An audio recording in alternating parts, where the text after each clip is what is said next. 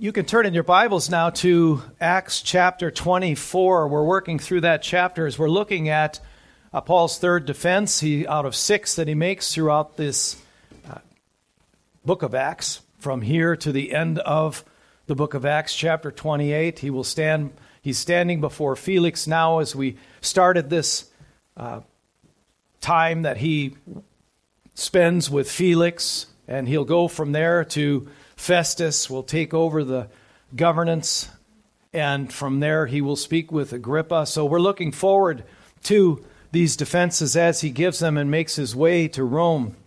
So Felix is a governor. He's considered not only a governor, but a procurator, which is that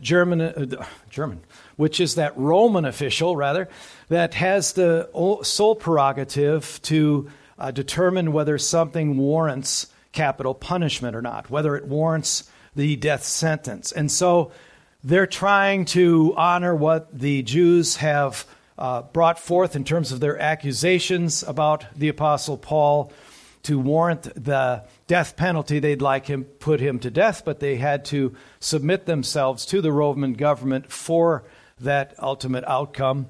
And so here we see the three charges that they've leveled against Paul: the sedition charge, which is to cause or stir up a riot to attack the government; the sectarianism, which that is they're referring to those who believe in Christ, those Christians, as a sect, which is a violation of Judaism to have any sects so identified; and also the sacrilegious charge, him defiling the temple. And any one of these charges, surely all of them put together, could warrant the death penalty. So this is what Paul is up against as we've looked at this and started this last week. But Paul denies these out of hand. And we'll look at that in 24 as he's simply stating his case in more of an explanatory way, however brief, albeit brief way. But he says it in one verse in the next chapter, in 25, verse 8. He says, "Neither against the law of the Jews, nor against the temple, nor against Caesar have I committed any offense." So he's denying these things. And we want to look at what his strategy is here. We want to look at a number of things as we are finishing up this section here of chapter 24. So what I'd like to do this morning is beginning in verse 1. Let's look together at verse 1 through 9 of Acts 24. "And after 5 days the high priest Ananias came down with some elders and a spokesman, one Tertullus. They laid before the governor their case against Paul. And when he had been summoned, Tertullus began to accuse him, saying, 'Since through you,'" this is Felix, "'we enjoy much peace, and since by your foresight, most excellent Felix, reforms are being made for this nation, in every way and everywhere, we accept this with all gratitude. But to detain you no further, I beg you, in your kindness, to hear us briefly. For we have found this man a plague, one who stirs up riots among all the Jews throughout the world, and is a ringleader of the sect of the Nazarenes. He even tried to profane the temple, but we seized him. By examining him yourself, you will be able to find out from him about everything of which we accuse him.'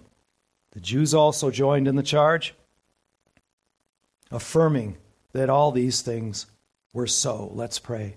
Father, we thank you for this time that you've given us to look carefully at this particular defense as we've looked at the others before it.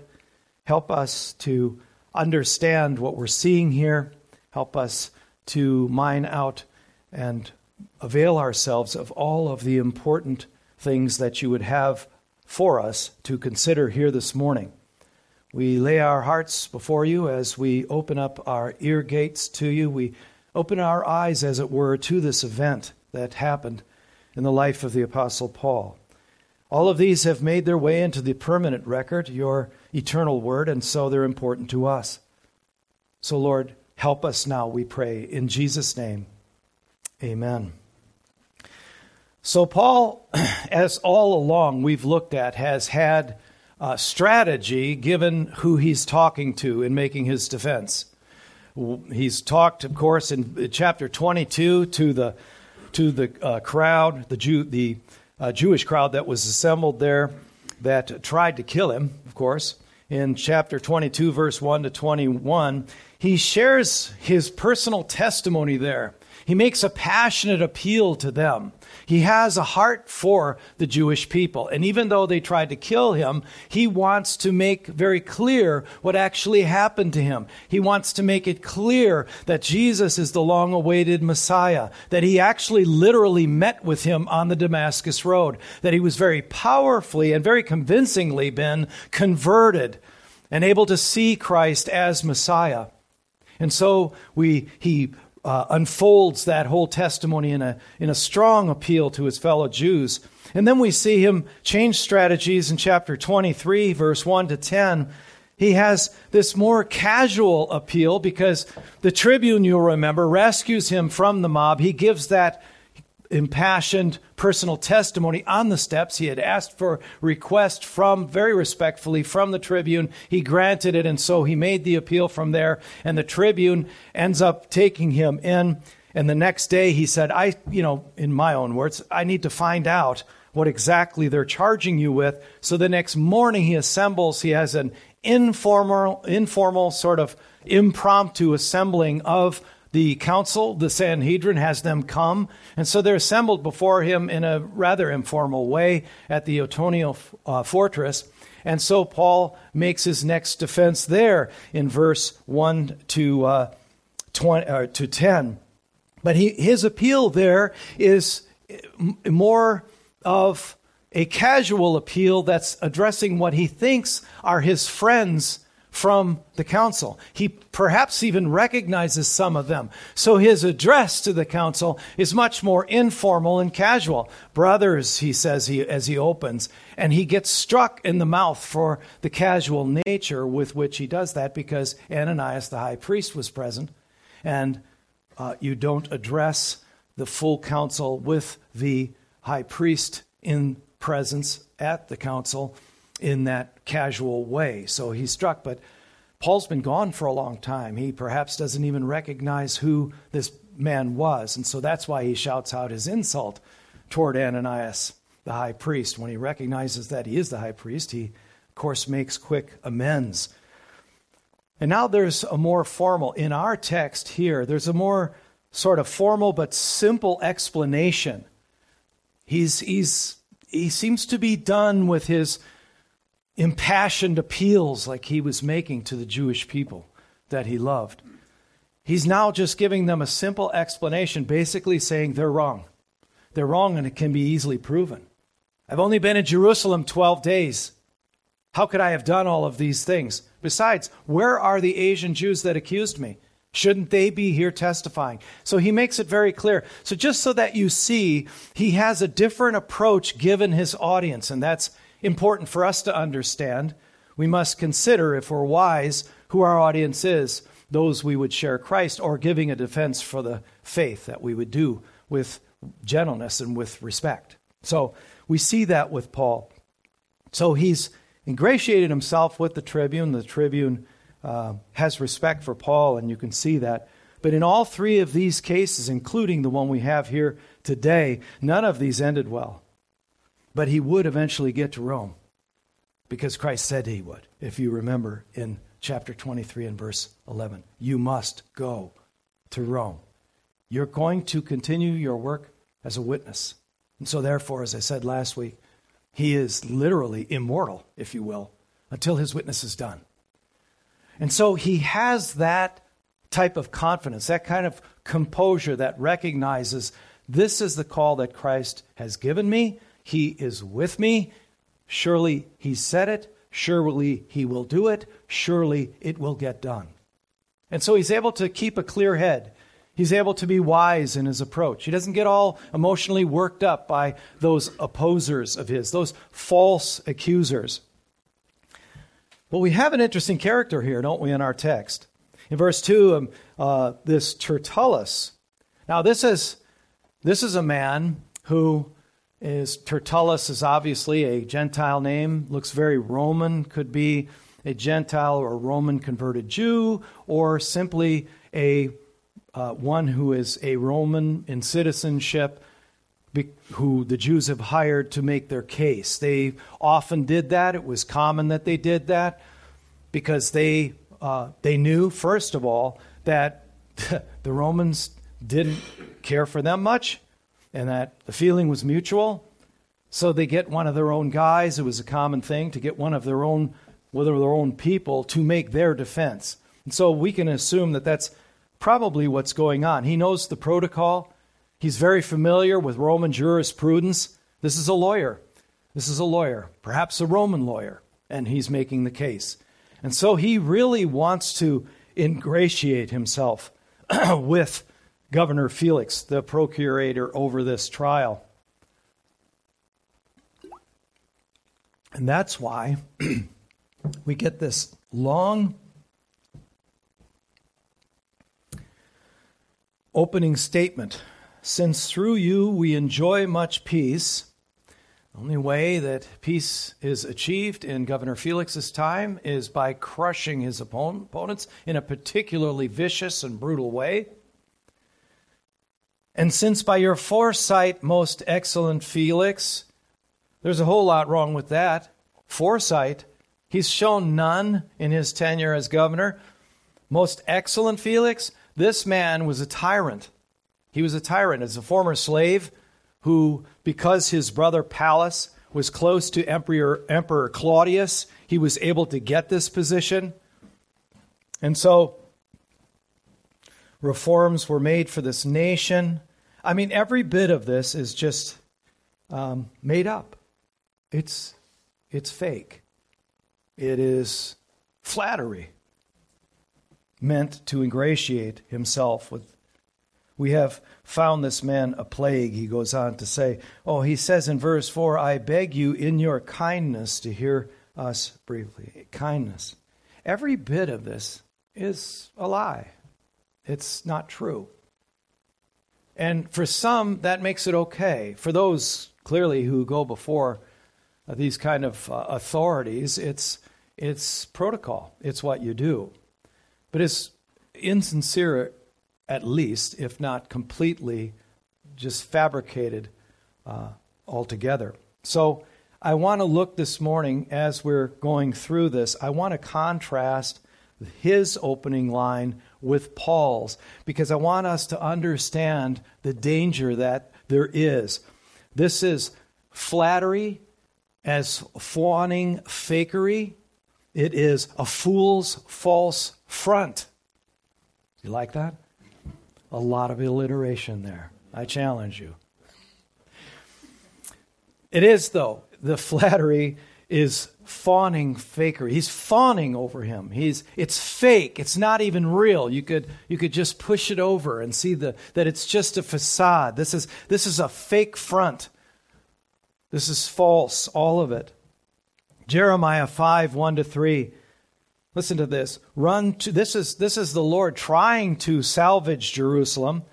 But here's why he's found that impossible: because of them. Here's what he says. Run to and fro through the streets of Jerusalem. Look and take note. Search her squares and see if you can find a man. One, he says. Underline one.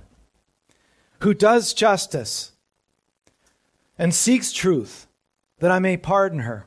Though they say, as the Lord lives, yet they swear falsely. O Lord, do not your eyes look for truth? You've struck them down, but they felt no anguish. You have consumed them, but they refused to take correction. They've made their faces harder than rock. They have refused to repent. This is a false use of flattery. This is a false use of the Lord's word, this feigned, that would be another F word to put in there, the feigned use of our feigned presentation of obedience or or faithfulness to God. Thus saith the Lord. So they are speaking the words. They're speaking the words, but it's all fake. He's looking at their heart. The Lord looks at the heart, and he knows that they're fakes because he knows what their lives are actually like. In chapter 7, verse 28 of Jeremiah, and you shall say to them, this is the nation that did not obey, and the voice of the Lord their God, and did not obey the voice of their God, and did not accept discipline. Truth has perished. It is cut from their lips.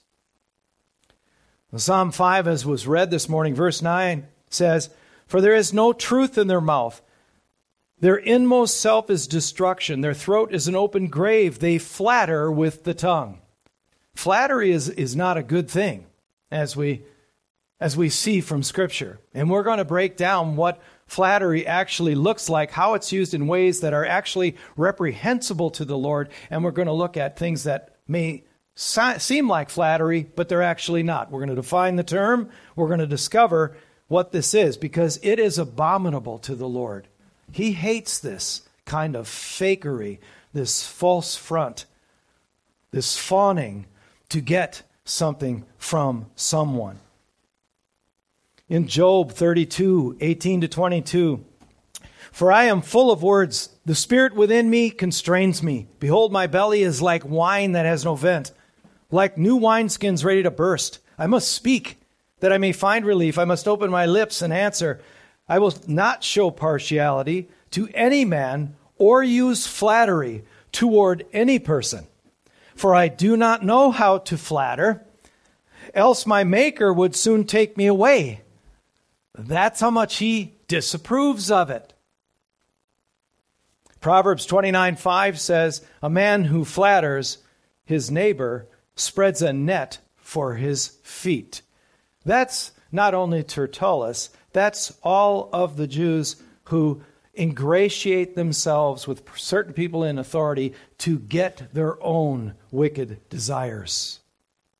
So flattery, what is it? Just by its strict definition, it's insincere praise. It's trying to please in order to win favor with someone. It's clearly what he's trying to do. To gratify the vanity of somebody, that's Tertullus to Felix. This is a vain man, and he's gratifying him, giving him honor that he does not deserve.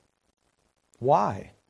Here's my favorite definition: to beguile with artful blandishments. Isn't that great? Just write that down. To beguile with artful blandishments. That's going to remain my favorite.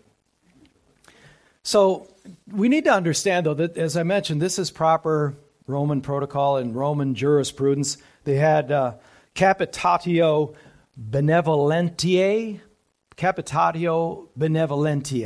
which was ordinary to accept. It means winning of goodwill. So they expected that in the Roman government. They expected that in the Roman judiciary. They expected somebody, okay, let's hear it from you.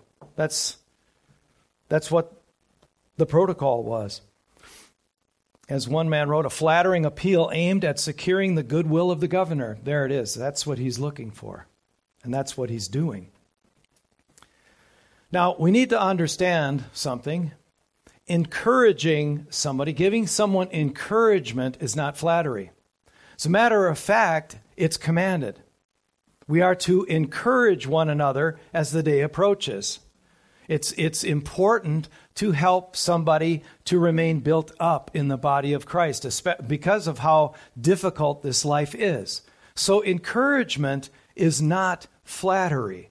Flattery has an end, a selfish goal, a selfish objective in mind. And so they're pouring out this flattery in order to win the favor of the person that is in a position to give them something they want. That's the purpose. It's also not, flattery is not showing someone in authority proper respect. And that's what Paul does. There's the difference. That's not flattery. That's Well, we saw what happened with the high priest Ananias when he didn't show the proper respect. He got punched in the mouth, literally. So he's showing proper respect. And when we see that, let's take a look at that for a minute. We see in verse 10 and following. Now here's Paul, and listen to his introduction. Verse 10, and when the governor had nodded to him to speak, Paul replied, knowing that for many years you have been a judge over this nation, I cheerfully make my defense. That's it. 18 words in the English, in the ESV, over against the 45 words of Tertullus, dripping with, well, lies. So here's Paul going on then to make his defense. Verse 11. By the way, I prefer the word gladly, which would help it to read, and that's one faithful rendering. One version has gladly in verse 10 in his opening, where it would read, knowing that for many years you have been a judge over this nation, I gladly make my defense. I'm glad to be here. Why would he be glad to make his defense? He's glad to make his defense because he's what? He's right. These are lies. These are false accusations. I am glad to make this defense. I am glad that you've been a governor for these years and give us the opportunity to come before you, because I really want to see what they have to say, because actually the original accusers aren't even here. So if it stayed on that course, if it didn't take the turns providentially that God has it take, where he winds up going to Rome, and most of you know how the story ends, they would have had to throw it out. They would have had to throw it out, the whole case out. It had no legs to stand on. There's no veracity to their charges. So here's how he makes this. And I want you to see as we read this section down through verse 21, I want you to see, as you keep in mind the way he addressed his fellow Jews on the steps, over against how he addressed the council that he thought were friends and weren't, and what he did to escape. Remember, he threw the bomb in the middle of the room and got a fight started between the Sadducees and the Pharisees, over against how he now appeals to the Romans. So here he goes, verse 11. You can verify that it is not more than 12 days since I went up to worship in Jerusalem. And they did not find me disputing with anyone or stirring up a crowd, either in the temple or in the synagogues or in the city. Neither can they prove to you what they now bring up against me. But this I confess to you, that according to the way, which they call a sect, I worship the God of our fathers, believing everything laid down by the law and written by the prophets. So look what he's saying there. As I said earlier, he's making it clear. You need to understand the timeline here, Governor Felix. I've only been here for 12 days. 3 of them have been here in Caesarea with you. Okay, so 9 days. In 9 days, I stirred up all of this trouble? No. So I didn't stir up a crowd anywhere, the temple, the synagogues, the city. Neither can they prove anything that they're bringing up against me now. But this I do confess to you, verse 14, that according to the way, that was the more standard address among Christians for Christianity, which they call a sect. That's what they're calling it. It's not a sect. That's why he says what he says right after. I worship the God of our fathers, the God of the Jewish fathers. I worship Yahweh, believing everything laid down by the law and written in the prophets. In other words, the entirety of our scriptures. I believe in it all. This is what it leads to, because it bears witness to who the Christ is. You're the ones who are rejecting him. This is brilliant. He doesn't embellish. He doesn't have his passion, emotion flowing here. He's making it very clear for Felix. This is not a sect. This is Christianity. I have not departed from the law. I'm not against the law. I'm in favor of all that the scriptures have to say. All of them. I am a Jew to the core. A Jew who has recognized his Messiah has come. So what am I guilty of? This is a great defense. It doesn't need to be embellished, does it? Verse 15, having hope in God, which these men themselves accept, that there will be a resurrection. I find this timely. of both the just and the unjust. And by the way, this is the only place in Scripture where Paul mentions resurrection, both including the just and the unjust. Very interesting. And what timing. Verse 16, so I always take pains to have a clear conscience. There he goes mentioning that again. Remember how important that is to Paul. Toward both God and man. Now after several years, I came to bring alms to my nation and to present offerings. While I was doing this, they found me purified in the temple. So what's their problem? We're fulfilling the vows of 4 Jewish men, their Nazirite vows. I paid their way so they could do this. I was there to bring an offering on behalf of all the Gentile churches where I proclaimed the Messiah is here. His name is Christ. How did I defile the temple? They should have given me a spot on the rooftop to shout out, the King has come. He is here. He's, moreover, the Christ who you put to death. But he's alive. He's alive and he's ready to reconcile you for all of your sins. Simply believe. While I was doing this, they found me purified in the temple without any crowd or tumult. I wasn't in there with an entourage of rabble-rousers. I was there with the 4 Jewish men. There were no Gentiles there. But some Jews from Asia, remember, they were the troublemakers. They ought to be here before you. And to make an accusation, should they have anything against me, why are they not here? Isn't that how Roman jurisprudence works? Isn't that how your judicial process works? Where are my accusers? Or else let these men themselves say what wrongdoing they found when I stood before the council.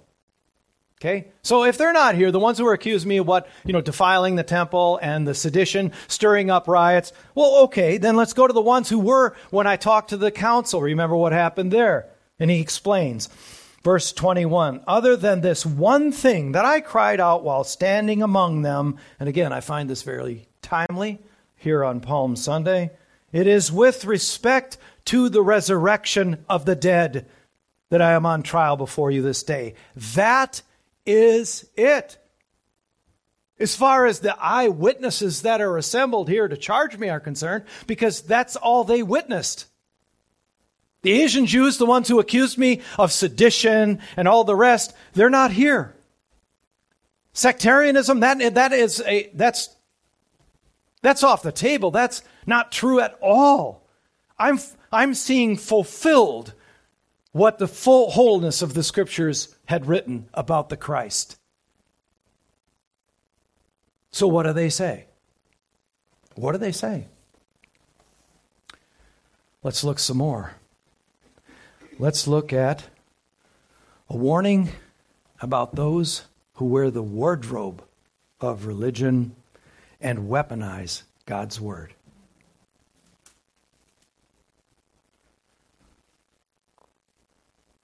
In digging into the Scriptures on this, I find out not only how abominable this is to God, the duplicity of flattery, but how common it is today. Do you? Sadly. 2 Corinthians 11, 12 to 15. And what I do, I will continue to do because of the false apostles who were accusing him with lies as well. What I do, I will continue to do in order to undermine the claim of those who would like to claim that in their boasted mission, they work on the same terms as we do. For such men are false apostles, deceitful workmen, disguising themselves as apostles. See this false front. Disguising themselves as apostles of Christ. And no wonder, for even Satan disguises himself as an angel of light. So it is no surprise that his servants also disguise themselves as servants of righteousness. Their end will correspond to their deeds. This is not a safe thing to do. This is serious. Using the faith, using the gospel, our evangel, in a way that's false, using the name of Christ. They're phonies. They're fakes. They may have scrubbed up their lives a little bit so that they can kind of look like the real thing. They may even have ingratiated themselves like Tertullus with the people to be so likable. This is just implausible to me. I can't believe that these guys are bad guys. But there's a danger to this duplicity, as I said. There's a danger of duplicity that denies the dominance of deity. I was on a real alliteration kick. I mean, listen, I could have done more, but I didn't. I'm sparing you. You're welcome. Like Jay Adams says, always avoid alliteration. If you think about it for a while, you'll get it. No, there's a duplicity there that denies the dominance of deity. It denies that the Christ is actually indwelling them, because then they would not be duplicitous. Watch this. Psalm 12, 1-4. Save, O Lord, for the godly one is gone, for the faithful have vanished from among the children of men. Everyone utters lies to his neighbor. With flattering lips and a double heart they speak. May the Lord cut off all flattering lips, the tongue that makes great boasts, those who say, with our tongue we will prevail, our lips are with us, who is master over us. Nobody's able to convince like we are. We're very convincing. Why? We've made a serious investment with flattery. We've ingratiated ourselves. So people scratch their heads when somebody tries to point out and expose the false front and say, look behind, look at the fruit, look at this person behind the scenes. They're fake. They're a phony. And they're using our evangel. They're using our Christ for their own ends. Can it get any more abominable than that? A man without a heart is cold-blooded. A man with a double heart is duplicitous and dangerous. You know who you have in that case? Judas. Cozying up to Jesus during the Last Supper. Who knows the fawning? Who knows? Because he was all about greed. There was something that he wanted. Sir Walter Raleigh, not a theologian, but an English statesman and writer, wrote this. This is just too insightful to leave out. The flatterer is the most dangerous enemy we can have, according to him. I agree. A flatterer is said to be a beast that biteth smiling. Beware the smiling bite.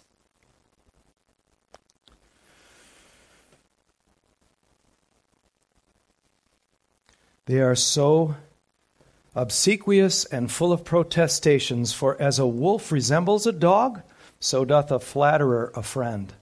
End quote. They're not your friend.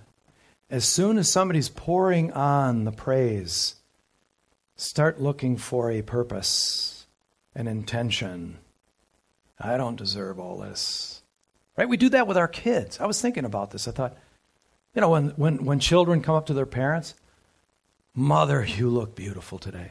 Okay, what do you want? Right? Dad, you really did a great job on the lawn. It looks awesome. Excellent. What do you want? Why don't we get that? When we possess the whole of knowledge and wisdom in the Scriptures, we are to be the people of discernment. And we get fooled by fakes, by fawning flatterers. Jesus said it plainly, didn't he? In Matthew 7, verse 16. How are we going to know these false teachers, these false people? You will know them by what? Their fruit. Look at the sum total of their lives. But they make investments, and after they've made investments, then when they have to make a play, they can make it, and they leave the people that are listening like baffled. How impressive Tertullus sounds when he makes his case. This is just who? Paul? He's on his own. He's by himself. Psalm 50, verse 16 to 17. But the wicked to the wicked, God says, what right have you to recite my statutes or take my covenant on your lips? For you hate discipline. You cast my words behind you. You can confront somebody like that with the direct word of God in all love and patience and humility, and they throw them behind their back. The only way that we can know of a certainty we belong to Him is how we respond to His word. They just keep throwing it behind their back with their robes and their phylacteries on. They have a hard copy of Scripture attached to their foreheads and their wrists in their phylacteries. That's all the further it gets. It doesn't through osmosis make it through the mind and down into the heart. And you can tell by their fruit. I really appreciate what Spurgeon said here. So listen carefully. If moral formalists had been rebuked, how much more these immoral pretenders to fellowship?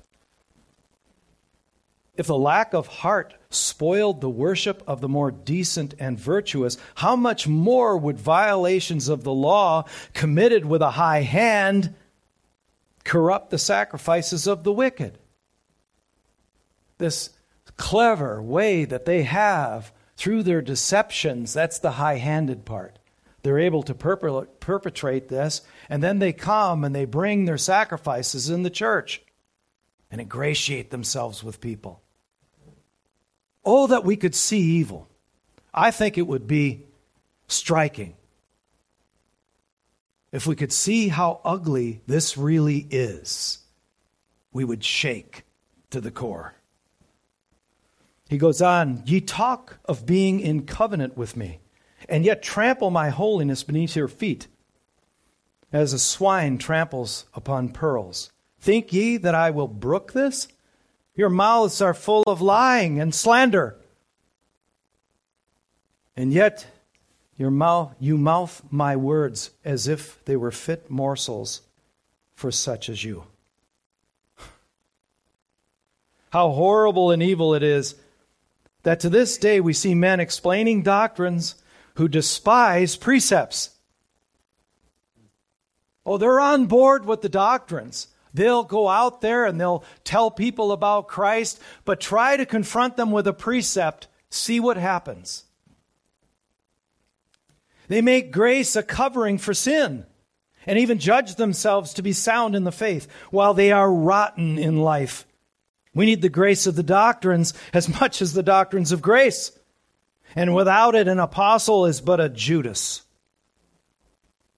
and a fair-spoken professor is an utter enemy of the cross of Christ.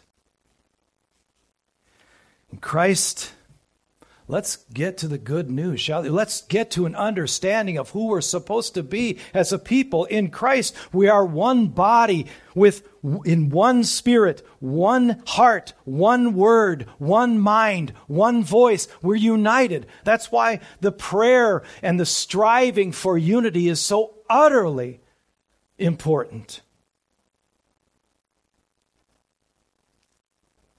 We collectively demonstrate Christ.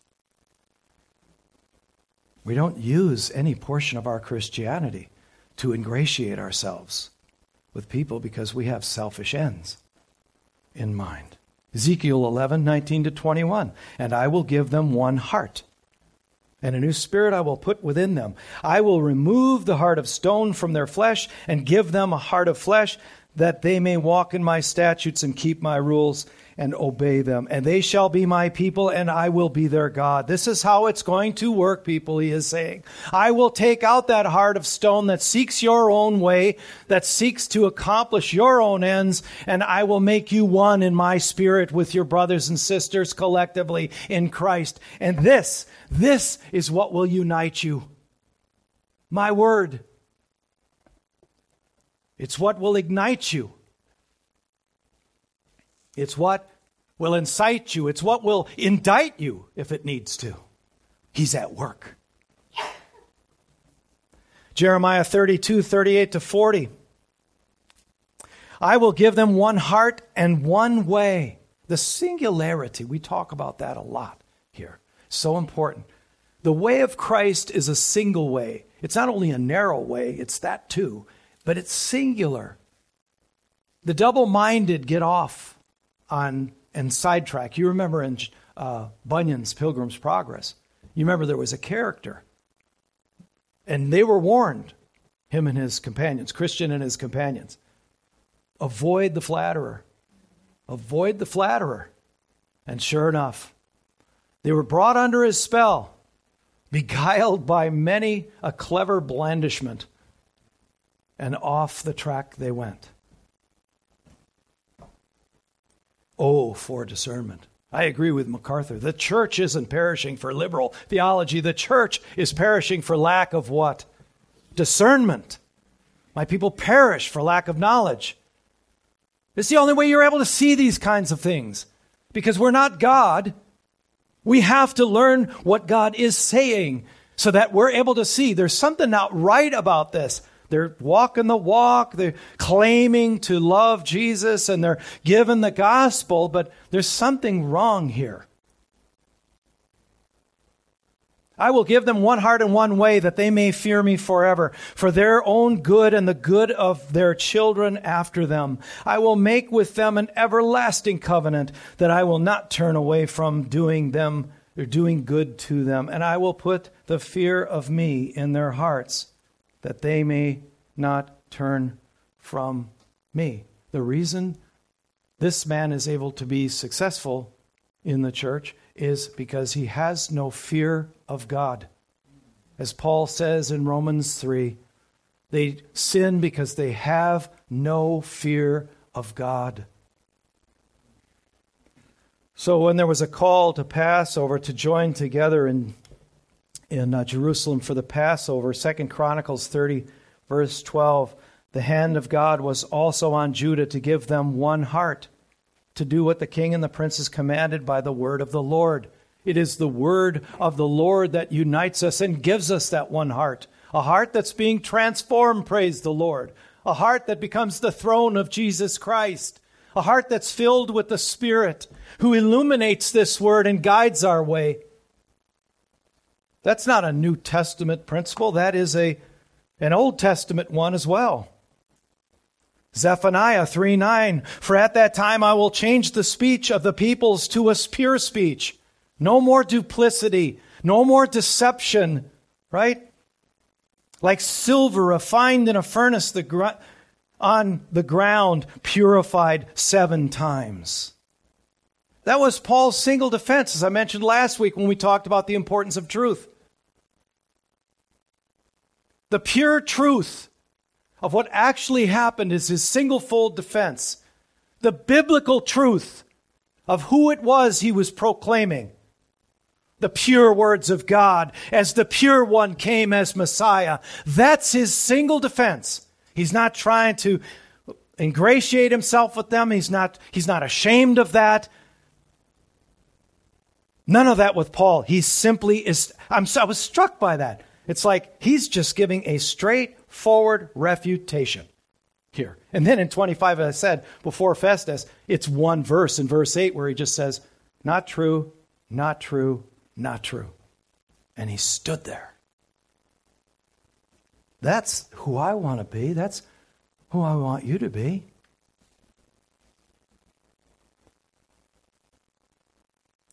Pure speech, that all of them may call upon the name of the Lord and serve him with one accord. That Zephaniah verse said.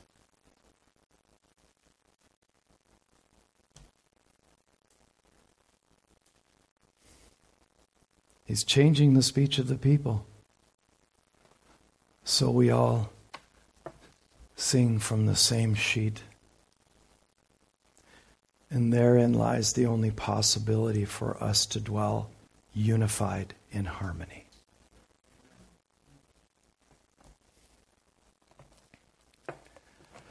Psalm 12, verse 6. The words of the Lord are pure words. John 17. This was part of Jesus' prayer too, remember, in verse 22 and 23.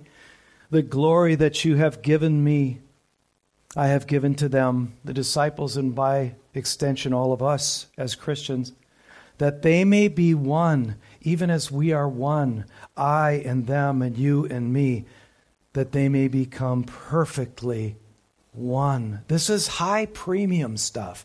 This isn't just, wouldn't it be nice if we all just got along? Gee, that would be swell. No, this is like very important. It's in the prayer of Jesus himself. This is just before he goes to the cross. Make them one. I and them, you and me, that we might all be one together. And important in our context, because what does duplicity do? It divides. It pulls you apart. Well, I was talking to so-and-so, and he said such and such.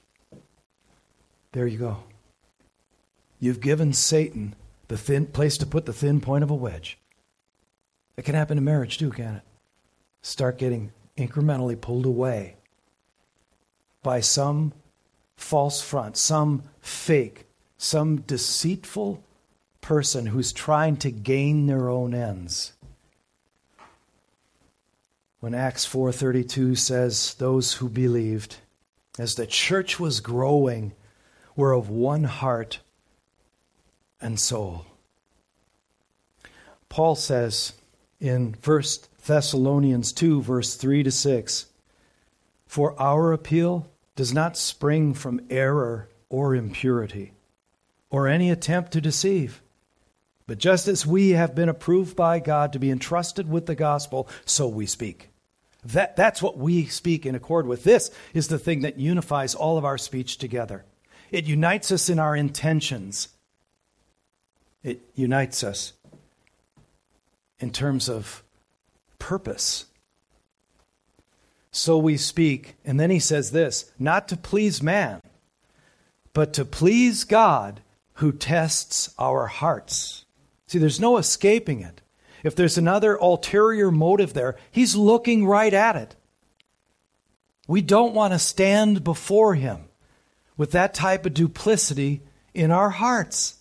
We can mask it from people, like I said, because there's those who do it masterfully through the flattery. They've gained a lot of friends.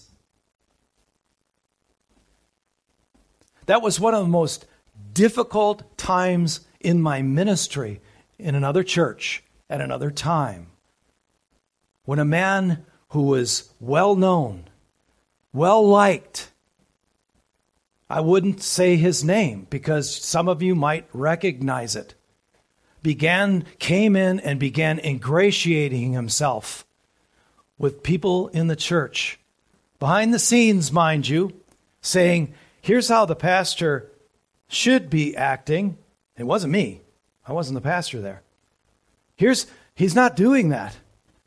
I mean, it's clear, and nobody knows Scripture better than Satan. Nobody. He used it against Jesus himself, didn't he? They got to the point where they were literally, he had culled together a number that he had ingratiated himself with, because this was so-and-so. He's such and such. And they got glassy-eyed. And then he came and tried to draw me in, and I thought, this is not right. What you're doing is wrong. Went and tried to tell the pastor, oh, no, that's so-and-so. He wouldn't do that. He's doing it. They've gotten to the point now in their meetings that they've rewritten your job description, literally. They've rewritten your job description. They're going to be telling you, this is who you must be. They didn't believe. It was some months later. I hung in there praying, just hoping for more opportunity. I went to him another time a few months later because I thought, well, make sure I'm right here. And sure enough, he's now leading the elder training. He's teaching Sunday school. He's doing he's just taken over. He's taken over. And I went to talk to the pastor once more, and I said, look, here's what's going on. And he said, and his eyes got big. He said there were just two men that were long-standing members, men of respect and trusted, that he trusted, that had come, not colluding together to come to tell him the same thing, on their own separately. One the night before, one at noon that day, and then me. And he said, and then he blew up. I mean, he was just so upset because he had been duped. He was going to, if that's how they feel, I talked to him out in the parking lot. He was going to quit. Throwing his hands up in the air and saying, well, you can understand that, can't you? But that's not the right thing to do. But he's just blowing off steam. I said, don't do that. That's what they want. This man wants the pastorate. He wants this church. Don't you see that? We confronted him, and like a bolt of lightning, he left. We said, don't leave. Don't leave. We can help you with this. What you did is so very, very wrong. But there's the cross. You can repent of this. We can help you. He's pastoring a church in another state now.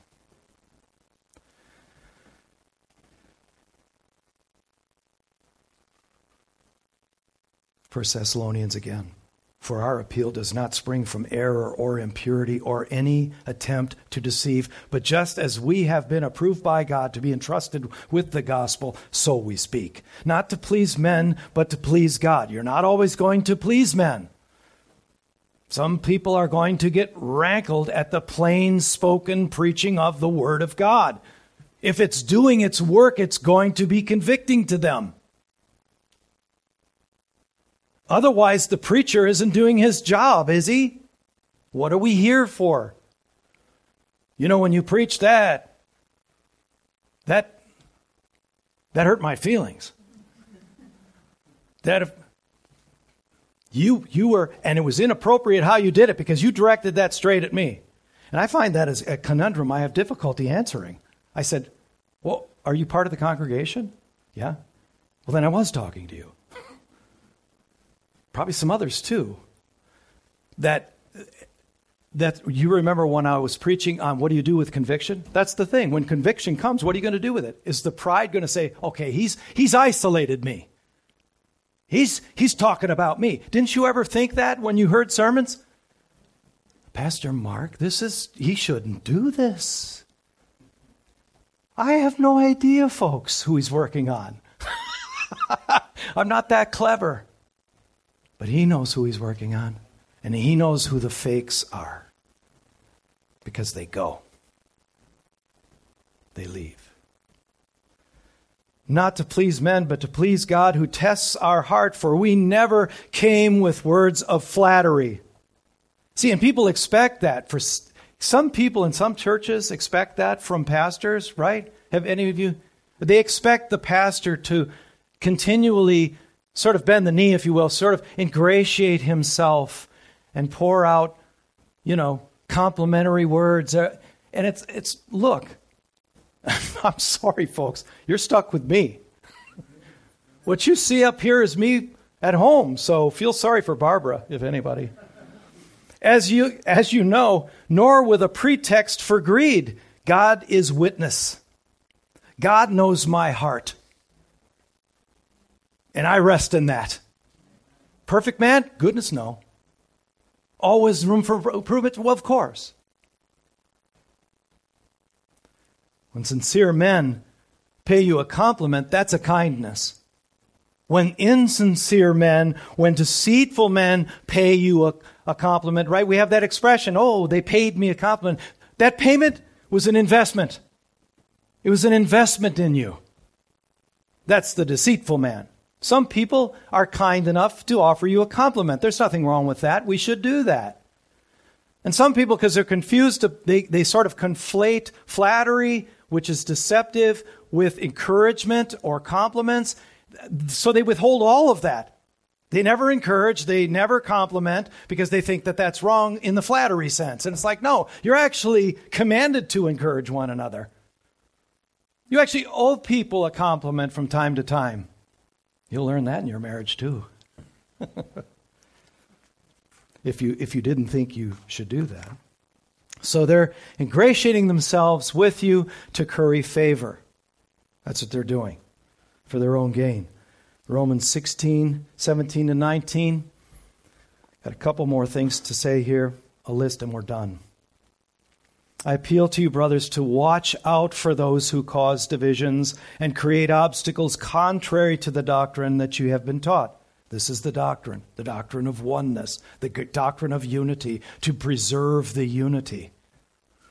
Avoid them, he says. For such persons do not serve our Lord Christ, but their own appetites, and by smooth talk and what? Flattery. They deceive the hearts of the naive. And they do. That's who they target. People are like, boy, he's a nice guy. I can't believe he caused that trouble. They're taken. A man named George Horne wrote this: they who take pleasure in deceiving others will at the last find themselves most of all deceived when the Son of Truth comes. By the brightness of his rising shall at once detect and consume hypocrisy. End quote. I can't wait for that to be vaporized. Can you? God has graciously given us a covenant of grace. But when we hold on to our sin and continue without remorse or repentance, we set aside that covenant of grace. We are no longer part of that covenant of grace. We're duplicitous. We're two people, which is really one, a man of deception, outside the will of God. When we sin, and when sin is brought to our attention in particular, if we resist or reject or rebel against it, then we're rejecting God's offer, God's gracious offer of mercy, of forgiveness, of grace. Quick list so we can learn from Paul. Through his own faithful, steadfast, unshakable witness for Christ, the Apostle Paul shows us the way. Here's what we've seen. First of all, keep a clear conscience. Don't be duplicitous. Conviction comes over something God is addressing in you, deal with it. Take it to the cross. Don't allow your pride to resist. 2, do not fear anyone but God. Don't fear man. What can man do to me? That's Paul. He stands there as bold as ever. I don't care that you've got this, this suited lawyer here, this slick talking, smooth flatterer. It doesn't make any difference because I've got one single weapon in my hand. Remember that? The truth. The Machaira. This is what actually happened. They're lying. 3, speak only what is true. Just speak the truth. Yeah, but if I say that part of the truth, it could indict me. Don't go there.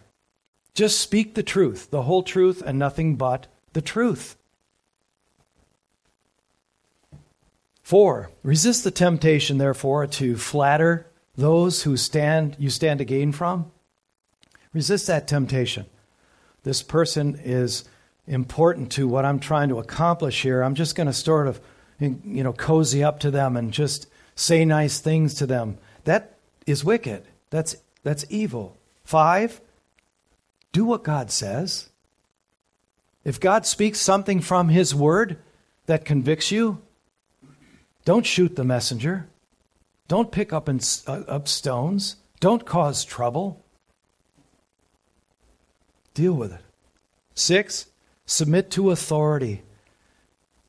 And here's the qualifier: whether fair and kind or mean and surly, we are called to submit to authority unless they're calling us to do something sinful. We are not right fighters. We are evangelicals. we have good news to bring to both the right and the left, because all of us need him. Finally, 7, don't give up. Paul is the very definition of perseverance, isn't he? I mean, we've been with him for quite a while. This is, in real time, this is over a period of years, like 10 years in total. All of his journeys, all of these trials, and he continues. And he's human. We've seen him show his humanity, which gives me encouragement. But he continues on by God's grace.